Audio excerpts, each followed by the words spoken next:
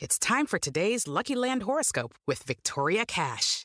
Life's gotten mundane, so shake up the daily routine and be adventurous with a trip to Lucky Land. You know what they say, your chance to win starts with a spin. So go to LuckyLandSlots.com to play over 100 social casino-style games for free for your chance to redeem some serious prizes. Get lucky today at LuckyLandSlots.com. Available to players in the U.S., excluding Washington and Michigan. No purchase necessary. VGW Group. Void where prohibited by law. 18+. Terms and conditions apply. The Slate Political Gabfest is brought to you by Stamps.com. Buy and print official U.S. postage using your own computer and printer and save up to 50% compared to a postage meter. Sign up for Stamps.com and get a 4-week trial and a $110 bonus offer when you use the promo code GABFEST. And by Casper, an online retailer of premium mattresses for a fraction of the price. Casper mattresses come with free delivery and returns within a 100-day period. And get $50 toward any mattress purchase by visiting casper.com/political and using the promo code political. And by Harry's, the shaving company that offers German-engineered blades, well-designed handles, and shipping right to your door. Visit harrys.com for $5 off your first purchase with the promo code GABFEST. The following podcast contains explicit language.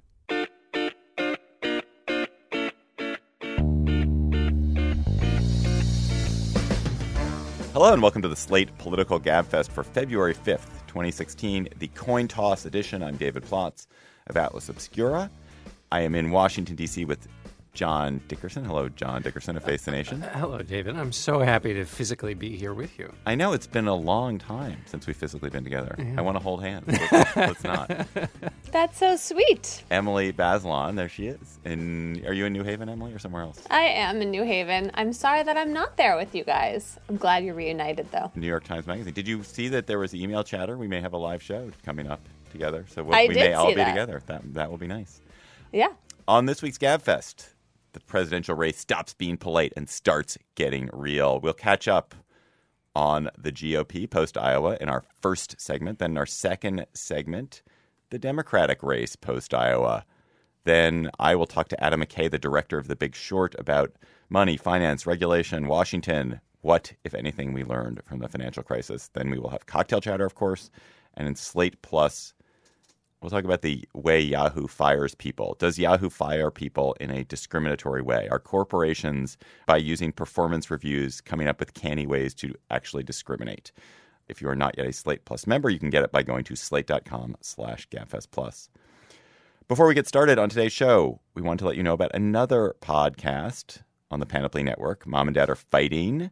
They have a live show coming up this month. Dan and Allison will be in New York on February 18th. They're doing a live podcast from the Bell House in Brooklyn. You should check it out. They have a great show. Dan and Allison are both real show people, showmen, showman and showwoman. And they're going to be awesome. Also, I love that venue. It is a great venue, the Bell House. It is. We did a couple of shows there. Yep. They were really fun. Last week, John Dickerson promised, we both promised, Emily may even promised, there would be an end to ignorance. We had the first vote on Monday in Iowa. We will have the second vote this coming Tuesday in New Hampshire. That means there's true information. There's actual information that has now been injected into the corpse of the not corpse, I guess, because it's alive, into the body politic. Let's start with the Republicans. Ted Cruz won the Iowa caucus. Donald Trump a second, which was a disappointment, I think, to a lot of his supporters and certainly to him. And Marco Rubio is touting his third-place victory as though he just defeated Nazi Germany. So, John, we talked when we last met. Trump had boycotted the final debate in Iowa. The question was that a canny play? Was it a not canny play? Was that in fact an important fact in his loss, or was that not really part of it? I don't think it was a big important fact. I mean, if it were to have been an important fact, it would have had to have been those late deciding voters who said, boy, I was on the cusp of Trump and this is childish or impetuous or whatever, and I'm not going to go with him. One of the interesting things in the entrance polls in Iowa is when you ask people when they made up their mind about Trump, he picked up his voters a month before the vote or earlier. And what that suggests is that this ceiling we've talked about with him, that would suggest it's real, that the people who like him, they get him. He gets those voters. They stick with him no matter what he does. But it's those others that are hard to get. And the reason I mention that is it's for things perhaps like missing the debate that makes it hard for those people to come on board with him. Although if you don't like Donald Trump, there are certainly plenty of other reasons not to like him. Emily, what explains Cruz's victory? I mean, there's much made about his data mining, that it was a very scientific and analytical and closely targeted campaign. Is it your sense that was the key, or is there some heartfelt appeal that Cruz makes to people? I mean, his ground game was excellent. He successfully got evangelicals to the polls in greater numbers than before. And that was enough, given how split up the vote was among other candidates, mostly Trump and Rubio. Wait, can I interrupt for 1 second? I have a ground game question, which I think. Oh, no. So Iowa, you have a ton of time to prepare in Iowa. Cruz spent a ton of time, money, effort. He clearly got ground game benefit from that analysis. Now that the kind of rhythm is so much faster, and then one follows the other, follows the other, follows the other, and you don't have time to set up organizations, do those ground game advantages, do they still accrue to you because you just do it? You still do it better than everyone else? Crucial question. The crucial question. And this is why campaigns are so exciting. You can replicate part of it, but because a caucus tends to be more ideological than a primary, and that's true in both parties, it's a little bit harder to go to a caucus. There's that extra effort that it takes makes the group of available voters smaller. It tends to make them more activist, and those are the Cruz voters. It benefits organization because you can go find those activists because they tend to participate, and therefore you can get their name and go out, reach out and look for them. Primaries, it's a much bigger group. And so the ground game matters, but not as much as it would have in Iowa. And also, to your point, you tend to put all your resources in the first one. Now, one of the things that Ted Cruz has going for him that Huckabee and Santorum, to whom he is sometimes incorrectly compared because they won 08 and 12 in Iowa, is he has two things they didn't have. $20 million on hand, which is more than I think anybody else other than Trump. An incredible organization I should say incredible. I mean, he has an organization relative to those two previous winners in Iowa. And the organization is in South Carolina and some of the other states. But it's not the kind of advantage that you would have in Iowa for Cruz. Emily, is Trump in trouble? I think Trump's in trouble. I actually think maybe he's not going to win a single primary. My husband has been saying that for months, so I should give him credit for that prediction, and he can take the blame if it turns out to be wrong. But there are a lot of people in New Hampshire who seem like they haven't really made up their mind. Their support is soft, and it seems to me that Rubio has momentum, Cruz has his greater organization and just seems more on it. And I have to say, the last day and a half of Trump complaining that, Cruz cheated in some way, that the vote should be nullified, it just seems like sore loser. What's the substance of that complaint? I kind of tuned it out. Well, there was a report that Ben Carson was going to Florida, John, from that he was Iowa, bailing instead of going to New Hampshire. Yeah, that he was going home, and the CNN report made it sound like he was going home and not going to New Hampshire or South Carolina, as if this is usually the kind of report you get before they bow out. Mm-hmm. He's going off the campaign trail to reassess his priorities or whatever. Right. And CNN kind of played it as if maybe he was about to bow out. And then Cruz's people picked it up and ran with it and said, he is bowing out. You should throw your support to us. And then they apologized for that later. So that did seem like after the vote was in. Yes, right. They apologized later. I should say that. Right. So it did seem like, they were lying essentially, or at least vastly exaggerating. That seems to me like you are practicing criminal malpractice if you're Ted Cruz's campaign manager and you don't jump on. Right. Well, that's ridiculous to say that that's wrong. Yeah. Well, I mean, it would not be the first time that Donald Trump has said something that. There are two. The second piece of his claim is that they sent around this piece of social pressure mail in which they said that voters were in violation. And it was very hardball use of social pressure. This is a technique that's come into vogue and that Sasha Eisenberg writes about in his great book, The Victory Lab, where you make people feel guilty relative to their neighbors for not participating in the electoral process. Right, it's like the not recycling, the not using the solar babies. power email pressure or What's whatever. wrong with doing pressure. that? That seems great. Well, I guess you only send it to your supporters. So what? So in that Yes, sense, because you I wanna know. win. I also claim- feel like, so what? You're trying to get them to the caucus. The claim is that, and this is not just made by Donald Trump, it's made by others. The claim is that Cruz, in his social pressure mail, made it look official, and the Secretary of State in Iowa said it was out of bounds. But to this question of Trump, what we will see in New Hampshire and other places is the durability of that group that decided for Trump more than a month ago and has been incredibly sticky and hasn't fallen away from him despite all the things that people thought. Let's go to the. All let's right. go Well, to. maybe he'll still win New Hampshire. I still think he's in trouble, and I think this sore loser image is so at odds with his persona that it could rock some people. Yeah. Let's go to the establishment lane. Jeb and Christie seem to be making sort of a last stand against Rubio. What are the signs so far, John, about whether they're going to be able to hold at least enough of the mainstream conservative vote?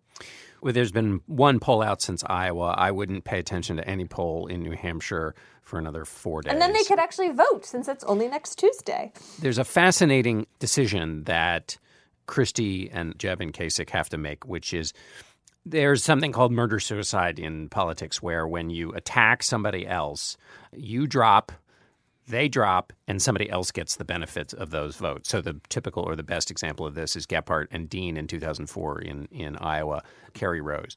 So all the mainstream candidates, who I've been thinking of more in terms of electability versus ideology, Cruz is making an ideological pitch. I'm the consistent conservative. Come with me. Follow the flame. The Rubio is making the electability. I can beat Hillary. And that's what all these other guys are making. So Christie, et cetera, have to make this decision about if they attack Rubio, it's very possible they tear him down and Cruz and Trump are elevated because the entire quote unquote establishment lane is just it's a massive, it's like the end of Hamlet. Everybody's dead at the end. So that's one thing. Second thing for Jeb Bush, his super PAC has already been savaging Rubio. So does Jeb Bush, if he doesn't win New Hampshire and has to fold up his campaign, does he want the last person to participate in electoral politics from the third generation of the Bush family to be remembered for ruining the chances of perhaps the first person of Latino descent to get the nomination from the Republican Party and or to be remembered for ending in a scorched earth campaign this last gasp of the third generation of the Bush family? And so that's a delicate thing for him. So he's been attacking Rubio, basically saying, look, we elected a fancy politician who had no experience in Barack Obama, and look where it got us. And then Christie has been pretty tough on Rubio, talking about his no exceptions abortion position, calling him the boy in the bubble who doesn't take questions, which is a totally erroneous and ridiculous claim. He does take questions. I've questioned him. Lots of people questioned him. He's had tons of negative ads dropped on him. But Christie's trying to say, like, I'm the tough guy. I've been out here mixing it up, and Rubio's this encased effete character. So it doesn't look like they're laying they're laying off him, and we'll just see if any of these attacks really land. So, Emily, what is a win for Rubio in New Hampshire? It's just beating Bush, Christie, Kasich. He doesn't have to beat Trump. I think that's right, but I think he has to. It can't be like 7% to 6% to 6.5%. I think he has to seem like he is ahead of the pack. And do you think if Rubio comes out of New Hampshire ahead of those guys, then all the other establishment candidates are drop? I don't know about all of them, but at least 2 of them drop out. Yeah, and then maybe one other is left, either Bush or Kasich. There is a sort of New Hampshire or go home feeling among these sort of electability grouping. Lindsey Graham, who's campaigning for Jeb Bush in New Hampshire, said if Marco Rubio beats Bush by a big margin, then Bush is toast. I don't even think it needs to be a big margin. And Bush has to. And do you think Kasich goes home too? And Christie? And Kasich was quoted Wednesday as saying, if I don't win in New Hampshire, I'm not going to hang around like some minstrel begging people to come to my show. Okay. Christie has said nothing really. Minstrel is not a word. You don't want to use that word. That's not a good word. Christie said a couple of weeks ago, he said, I'm just hoping to be the best governor in the polls coming out of New Hampshire, which was an attempt to build a little bit of a backdoor out of Is he New Hampshire, the only governor left? Well, that would be No, Kasich and But Bush. best Okay, governor would right, mean best governor could allow you, if Trump was first and Rubio was second, he would come in third, and you could say, "I'm the best governor." I think that's a weak thing because the race is between Trump Cruz and the alternative to Trump Cruz, and the people who want that alternative are anxious for that alternative to get going. And do you think it's clear that it's either Trump or Cruz, and that Trump's voters go to Cruz if Cruz? No. A lot of them might melt away. Many of them would go to Cruz. Some would go to Rubio, I think. All right, John, you spent a bunch of time in Iowa. I love all John Dickerson Iowa anecdotes. Did you have any weirdness in Iowa? Is there anything you saw that was like, that is such a great Iowa moment? That's so great. Well, you know what? Actually, there's a lot. There were a lot of people. I had to stay an extra day because the snow and weather kept me from being able to get on my plane. And there was a kind of day after the wedding, day after the party kind of feel in Iowa. Everybody was going back to their lives. The caucuses were over, and there were people who just. One guy came over, stopped to thank me as on behalf or as a representative of the press, as a kind of, there was like a farewell going on all day Tuesday. That was just very sweet and very Iowa. And now we can forget about them for 4 No, more Emily, years. we're trying to build up. Didn't you hear this whole strategy? We're trying to build up the GabFest Iowa listenership, and John was in on that whole strategy, and now you've just undermined it. God. I refuse to pander. Our executives, the unlike Panoply John. executives, are going to have you fired for Okay. that. Let's hear from our first sponsor now, which is Stamps.com. You know that feeling you get when you can get things done with just the click of your mouse? There's nothing more convenient than that. And now you can get your mailing and shipping done that way without leaving your desk, thanks to Stamps.com. Stamps.com turns your PC or Mac into your own personal post office that never closes. It's incredibly convenient. You can buy and print official U.S. postage for any letter or package using just your computer and printer. Then you hand your mail to the mail carrier or drop it in a mailbox, and you will never have to go to the post office again. Right now, sign up for Stamps.com and use our promo code GABFEST for this special offer. A 4-week trial and a $110 bonus offer, which includes postage and a digital scale. So don't wait. Go to Stamps.com before you do anything else. Click on the microphone at the top of the homepage and type in GABFEST. That's Stamps.com. Enter GABFEST. Hillary Clinton beat Bernie Sanders in the Iowa caucus this week the way Emily Bazelon beats me in arguments, namely not at all, but maybe in her own mind. By a coin toss. It was astonishingly close. Hillary got a teensy little win. And it was just because of coin tosses, right, Emily? No, I think that whole coin toss, Hillary running the tables on the coin toss story is not an accurate story. John, am I right about that? I don't know if you're right about it. As soon as I saw the conspiracy, I moved on because I just didn't believe that there was anything anyway, yeah, I just... I really don't understand, though, why the Democrats don't report out vote totals. That just seems very odd to me. Well, because the system in Iowa for Democrats was never about picking a first best person. The Iowa system, as it was originally conceived, was a winnowing. So, you have 72 different hats you can buy at your local haberdasher. And the salesperson at the haberdashery says, let me pick out 4 for you from which to make your final choice.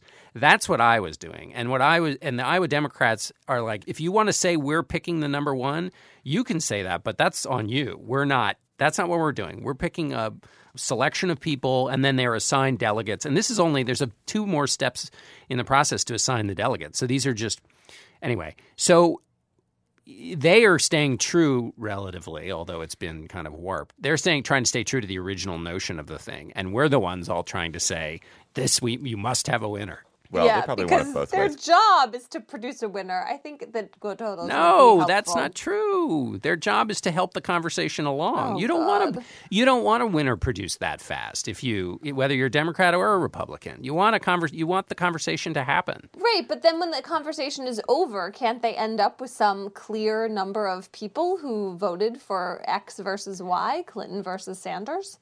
I would argue in today's, we got to declare a winner instantaneously in this round of Twitter conversation, that you want actually the opposite. You want the structure to slow things down, to force the messy wrestling with both ideas and candidates. And that's actually what's happening in the Democratic Party. Right. It's fantastic. Right. I mean, Right. everybody talks about the split in the Republican Party, which is obviously real. But in the Democratic Party, what does it mean to be a progressive? What does it mean to be pragmatic? Yeah, so fine. So you talk about all this stuff, and then at the end, people say they pick one person over the other person, and then we count those people. I know, but it's not that important, Emily. This is like it doesn't determine who gets the nomination. The fact that they tied was a very useful indicator of the split in the Democratic Party. All I was saying was that it would be useful to have some voter totals so we know what that tie really consists of. I mean, it is a night that is supposed to produce an outcome. And I am so sick of the non-outcome, not knowing who voted for who. It did produce an outcome. What do you mean? There was an outcome. Yes, and I'm just saying it would be good to have that outcome nailed down by some actual counts. I'm going to drop this. Do you guys think the Democratic Party is headed for the same crack-up between a centrist group of elected officials and then a progressive base to it, a partisan electorate, the crack-up that has happened to the Republican Party? Is this? I mean, Sanders in some sense looks like a Bill Bradley or maybe Ted Kennedy or Howard Dean, and those were not that meaningful ultimately to sort of the whole shape of the Democratic Party. Or is there actually now a kind of discordancy between the center establishment, elected officials of the party, and the more progressive liberal base of the party? Well, I think you could argue that Howard Dean laid the predicate. He certainly laid the predicate in tactical terms for Obama. But the fact that a first-term senator with no executive experience could swamp four sitting senators when you think about it, when you think about Dodd and Biden running in 2008, Obama had progressives plus. I mean, he was able to take that base, appeal to it, but then also pull in others. So Dean was more than just kind of a pet rock of the liberals in terms of what he left for the next guy. The liberal base of the Democratic Party is smaller than the conservative base of the Republican Party. But I guess I'm asking, is that changing? Is there a sense that actually is? I mean, doesn't that depend on whether Sanders can crack 40%, which has always been the ceiling for these folks? The question is, how big is the Sanders vote in other states? Because Iowa and New Hampshire are the three most liberal states of those where there will be contests. The third being Vermont. I feel like the Democratic Party is about to shed. I feel like it's going to go through the same kind of ideological winnowing that the Republican Party has gone through because there isn't a moderate position which is effective anymore. And is that good or bad? I mean, maybe that's... It's terrible. It's terrible for the country. Why? Why is it terrible? It's original for the sin of the... Because it's an abandonment of the center? Yeah, the politics needs to take place in the center. But maybe you have to generate new ideas and new energy not in the center, and then somehow force, at a later date, when somehow the incentives change, then you force people back into the middle to grapple with each other. It's not like we're getting anything done in the center. I know, but what's happening is that there are these crazy ideas out on the extremes. But they're not that crazy. What's crazy? They're on the right. Well, universal health care as a single payer is not happening. Single payer is pretty extreme in terms of the list of possible things. Well, it's extreme in the context of American politics. It's not extreme in the sense that every other civilized nation in the world practically has some version of it. So that's not that. It's not that extreme. Well, my point is, it's implausible, though. Yeah. It's unlikely. But some of these issues around taxes and who's paying and dealing with income inequality, those things, there's energy on both the right and the left for addressing those problems. It just is taking a different form. Yeah. Well, I don't know. I got in so much trouble. I did this show, you guys, on Tuesday after the caucus, and just did with Jacob Weisberg and Jamel, and we were talking about Sanders. And one of the things I said, which I've just been taking a beating on email and Twitter everywhere I turn, is that I was saying that I felt like a lot of what was going on with Sanders voters is that the Sanders campaign is fun, and young people want to be around something that's fun and energetic, and there's a lot of fun on the right, and Hillary is not fun and represents the kind of old ideas and something we've seen 100 times before, and that Sanders represents, he does represent ideologically some ideas that are appealing to people, but also it's just the campaign it's fun to be involved in a campaign. How much do you want to shoot that down, John? Oh, no, I think you're right. I mean, people like to be a part of a movement. What's interesting about political movements, and going back to the point you guys were both just talking about, is that, I mean, Barack Obama's campaign was that same kind of thing, a big movement full of ideals, and the notion that if Democrats kind of embraced their hearts and supported him, that movement would swamp the sclerosis in Washington, which is a completely botched metaphor. But anyway, it would overload the system and create good outcomes.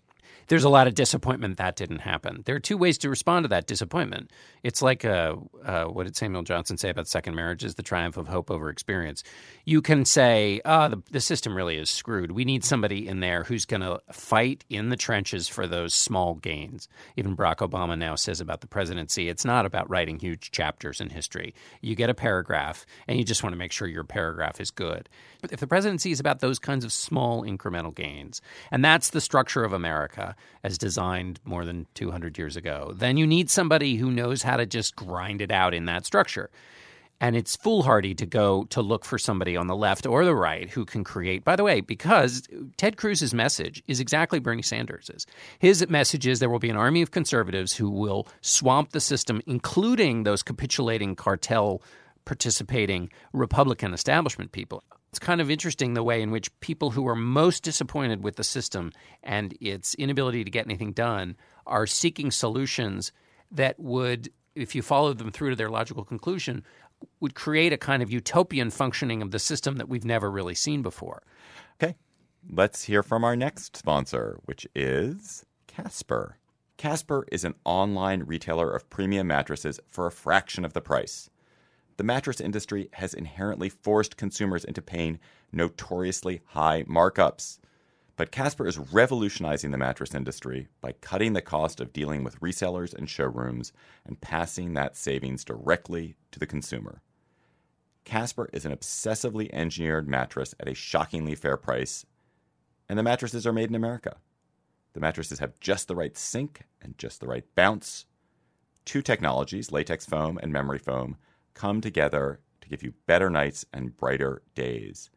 You can try sleeping on a Casper for 100 days with free delivery and painless returns. And Casper mattresses are outstandingly priced, $500 for a twin-size mattress and $950 for a king-sized. And right now, they have an awesome special. You can get $50 toward any mattress purchase by visiting casper.com/political and using the promo code political. Terms and conditions apply. Adam McKay is, of course, the director of The Big Short, a great movie based on a great book about the people who bet on the housing collapse and the housing crisis of 2007, 2008. Adam was in Washington last week, and he and I sat down and talked about the movie and about his experience in Washington. And here's our conversation. I'm here. This is a non-traditional segment here. I'm here with Adam McKay. The Big Short was just nominated for a bunch of Oscars. You were nominated for Best Director, Best Selena Gomez cameo, which I didn't even know that they had that as an Oscar. They started that award 4 years ago. Yeah, it's the first year they've actually given it out. But yeah. Do you think you're a lock for that? I don't know. There's a couple other Selena Gomez cameos that are pretty tough. She's in Star Wars. She's in Spotlight. Fingers crossed. That's all I can do. You are in Washington, which is not the place, I think. It's not your natural habitat. Why are you in Washington? You know, it's a movie that we made to have a discussion. And if you want to have a discussion about bank reform and the politics behind bank reform and are banks too big to fail, I think one of the places you come is D.C. So far it's been really satisfying. We've had amazing conversations with people. Did you guys meet with folks at the White House? We did. We met with the economic team. It was really interesting. It was interesting to get a sense of their tone and kind of perspective. I mean, these are the guys who are really in the trenches, who have to deal with the realities of that Congress and talk about politics at a high level. But then afterwards, we went to Elizabeth Warren's office, and it was like the opposite. It was just like excitement, and we can do this, and at the same time, very, very smart. So it was great to kind of see those two sides. And then we did our sort of Q&A or debate at the Brookings Institute, and that was a whole different tone. So it's very interesting to see, depending on where people come from, what their emotional state is about issues like this. I remember one of the most shocking moments for me during the financial crisis was this moment when I think it was Bob Rubin was being interviewed. Bob Rubin, who was at that point, I guess, vice chairman of Goldman Sachs, former secretary of the Treasury, and he didn't know what a CDO was. And here you have a person who would basically run the national economy, doesn't know the financial instrument that's about to destroy the economy. Do you think if that level of ignorance exists about complicated financial transactions at that high level, is there any hope for a movie like yours to actually educate? Can the public be educated? I always say all you need to get is that they made these instruments so complex that no one could penetrate them. And that's a trick. That's an old con that you do. When you really look at what they were doing with these instruments, it's actually quite simple. I mean, they're just bundling mortgages, and then they ran out of good mortgages, so they put crappy ones in. And then when they got really crappy, they put them into another thing called the CDO, which was really crappy, and then people bet on that, and that's how the contagion spread. But I think the real story behind it is just like, why wasn't anyone watching this? Why was government so completely castrated as far as like dealing with this and helping with this? Those are the questions I find like really intriguing. In what sense is the government a character in The Big Short? I think that when you really see the government, it's the SEC. I mean, the SEC is what your average person kind of thinks is the watchdog out there. And I know that Fed does regulatory work as well, and I know there's a bunch of other agencies that oversee things. But for most people, they think of the SEC. And to hear that their budget had been flattened and they weren't really investigating much of anything, that was the point where we really wanted to point the finger at the government. And then, of course, you hear the bailout in the end. You start seeing a government that's pretty disinterested, and they're not really playing an active role. I mean, the people we talk to, they would never go on the record with it, but they openly laugh at the SEC. I mean, it's a complete joke. And I think if most taxpayers knew that, they would say, wait a minute, why aren't we tripling the budget? Why aren't they aggressively looking for this sort of complexities, disguising fraud, why were derivatives mostly a dark market when we're trading trillions of dollars, yet we weren't tracking it? So the movie really kind of shows what happened through the lens of these characters. But I really want the audience afterwards, when they're angry, when they've learned about it, I think the next natural step is, what is our government doing? Because that's the power you have as a person. Do you think of the characters in your story, the played by Christian Bale or Ryan Gosling or Steve Carell, are they heroes? You know, I don't know if it's the kind of story that really fits into like a black hat, white hat kind of hero structure. What they were doing in the beginning, and I found that I really supported them, was they were looking for the truth. And anytime anyone's looking for the truth, you're excited by that. So, and I think these guys really believed in the market. They really thought that if there was a bad investment, you do the counter investment, and that's how the market balances itself. And there's a moment, especially when you meet the real people, you can really see it in their eyes, where you could tell they just realized the whole system had been captured. So they could have been heroes. They should have been heroes. If the system was working, they would have quietly done their job. The banks would have said, who are these guys shorting these products? Oh, wait a minute. We should be careful with these products. And the market would have corrected. But the market wasn't listening. The market didn't care. It was gamed.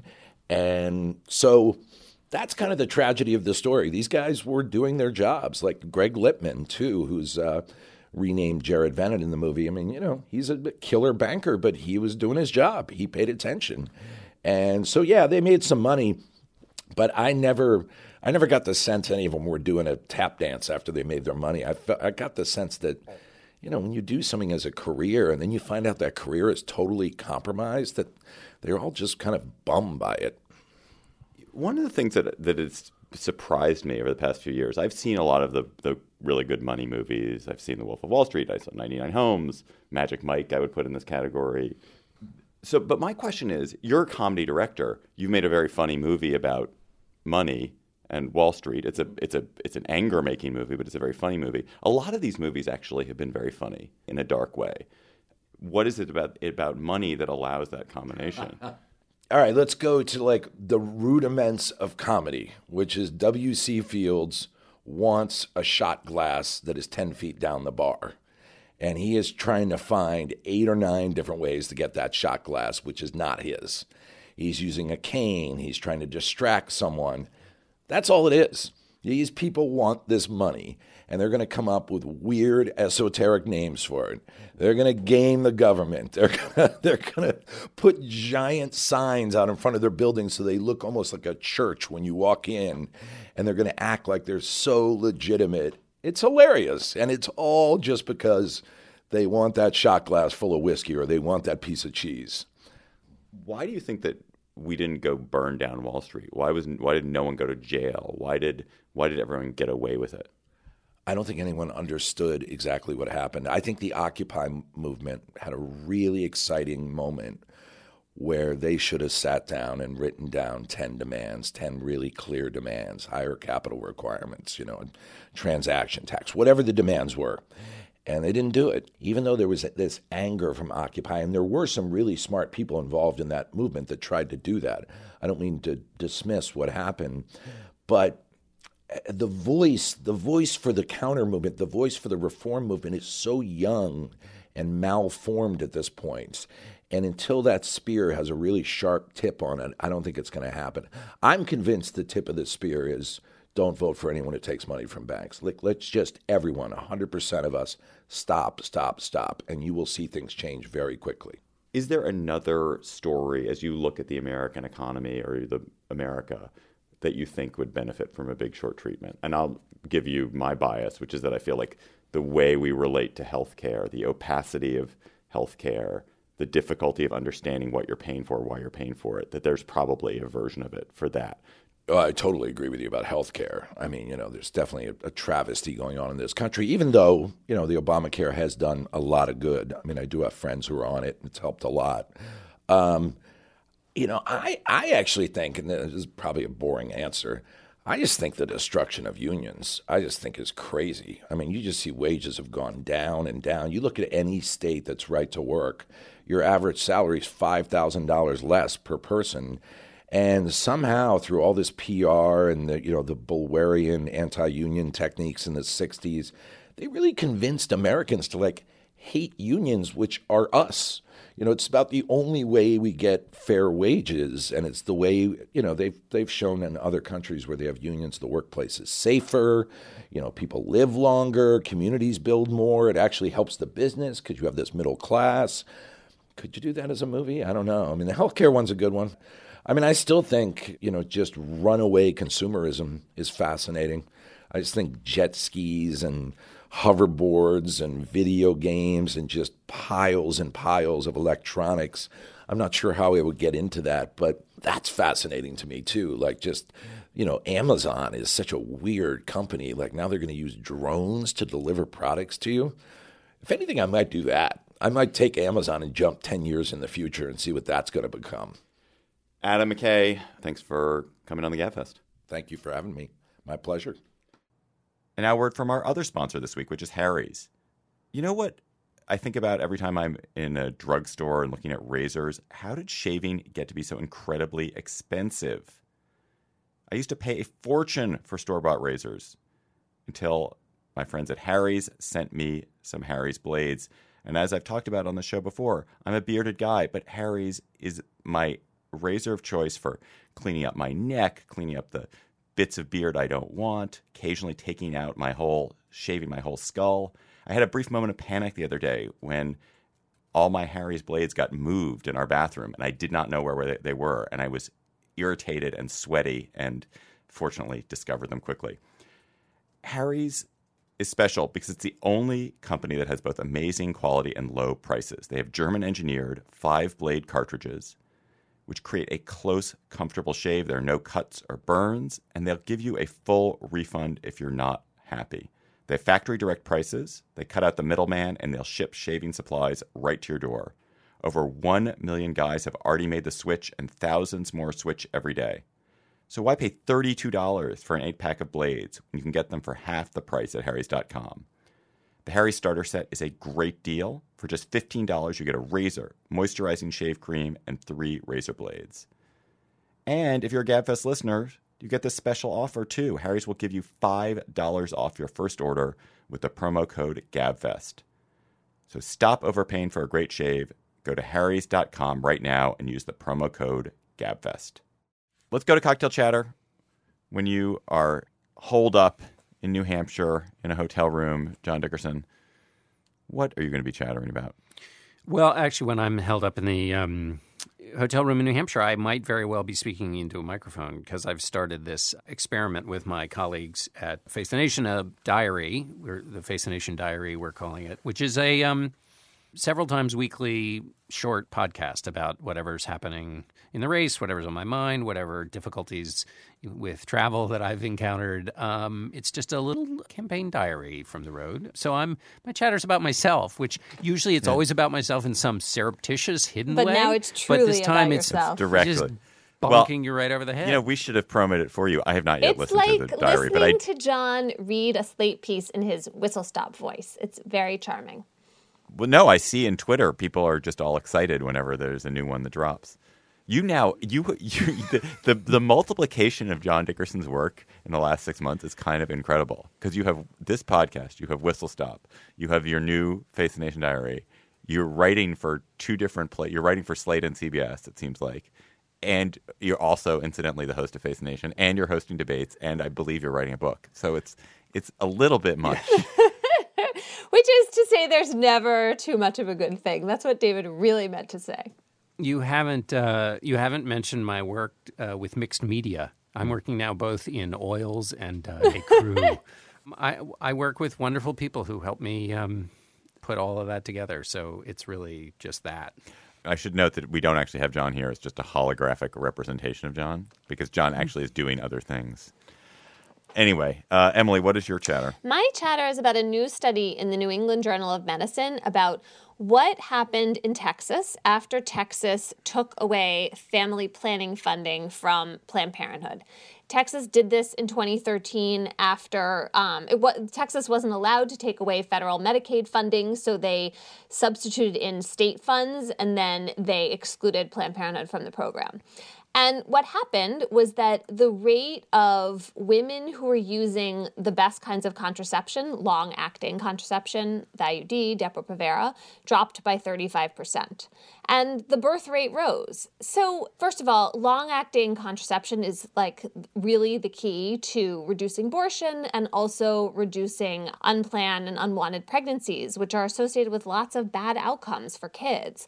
So I just find this whole idea so upsetting that a state would essentially take away from women this really important tool for helping them manage their lives and make their lives better. And it's weird to think of a rise in childbirth as like a bad outcome because, you know, having a baby is supposed to be a happy experience. But if people don't get to choose or properly really plan for when they're having their children, and they end up doing it in a kind of haphazard way, as I was saying before, like that's just not usually the best way to bring a child into the world. So I would like to think that the study would make Texas revisit its policies and at least perhaps make other states think twice before doing the same thing. And I should say just obligatorily that this government money was not going to Planned Parenthood to pay for abortions because that the state and Congress has banned that from happening. It was to pay for contraception and STDs testing and other kinds of health care. Good luck getting Texas to change it. Right. But there are some other states that are like, you know, on the fence that might think. Anyway, what's your chatter? Ugh.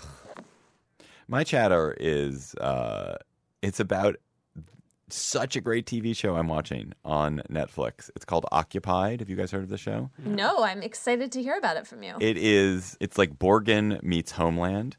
Ooh. It is a Norwegian political thriller. I'm not going to give anything away when I tell you the premise. The premise is that Norway has stopped oil and gas production, starving Europe of oil and gas this in the near future. Norway is concerned about climate change, stopped its oil and gas production, and Russia occupies Norway to force Norway to restart oil and gas production. And it's about the prime minister who's trying to manage this Russian occupation. It's about the Russian ambassador. It's about a reporter. It's about a person who works in intelligence.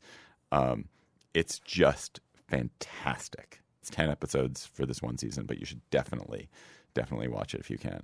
Also, just a reminder, I've gotten so many great suggestions for people who want to do Obscura Day events. Please keep them coming to me, david@atlasobscura.com. Obscura Days, explorations, adventures, expeditions all around the world. Listeners, you've given me some great tips and you're volunteering to do some wonderful things. If you have a great idea for something, let me know at david@atlasobscura.com. That's it for the show this week. Our intern is Elle Biscard-Church. Our producer is Jocelyn Frank. Steve Lichtai is executive producer of Slate Podcasts. Andy Bowers is the chief content officer for Panoply. The Gabfest is, of course, part of the Panoply Network. Check out our entire roster of podcasts at itunes.com/panoply. Our show page is slate.com/gabfest, which has links to what we talked about today. Our Facebook page is facebook.com/gabfest.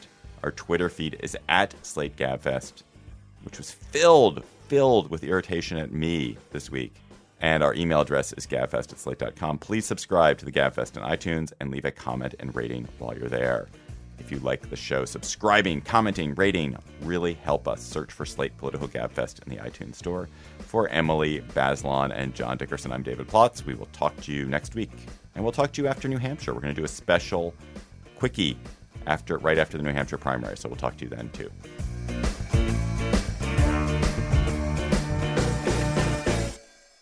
Step into the world of power, loyalty, and luck. I'm gonna make him an offer he can't refuse. With family, cannolis, and spins mean everything. Now, you wanna get mixed up in the family business. Introducing The Godfather at ChumbaCasino.com. Test your luck in the shadowy world of The Godfather slot. Someday, I will call upon you to do a service for me. Play The Godfather, now at ChumbaCasino.com. Welcome to the family. No purchase necessary. VGW Group. Void where prohibited by law. 18+. Terms and conditions apply. Hi, this is Dahlia Lithwick, host of Slate's legal podcast, Amicus. If you're listening to this show, you might be interested in Amicus's live show that we're hosting in Washington, D.C. on Tuesday, May the 14th. My colleague, Mark Joseph Stern, and I will be talking to some amazing guests, including Sherrilyn Ifill and a sitting state Supreme Court justice, all about how originalism, a relatively recently invented way of interpreting the Constitution, has taken over the Supreme Court and radically reshaped the law. It's been doctrinal rocket fuel for the conservative legal movement and facilitated the rolling back of abortion rights, the expansion of gun rights, and the obliteration of the separation of church and state. And as another wildly consequential Supreme Court term careers to its end, the court's originalists are on a tear. But there's something you can do about it, and we hope you'll join us in D.C. on May 14th to explore the possible pathways out of the current situation. Go to slate.com/amicuslive for tickets.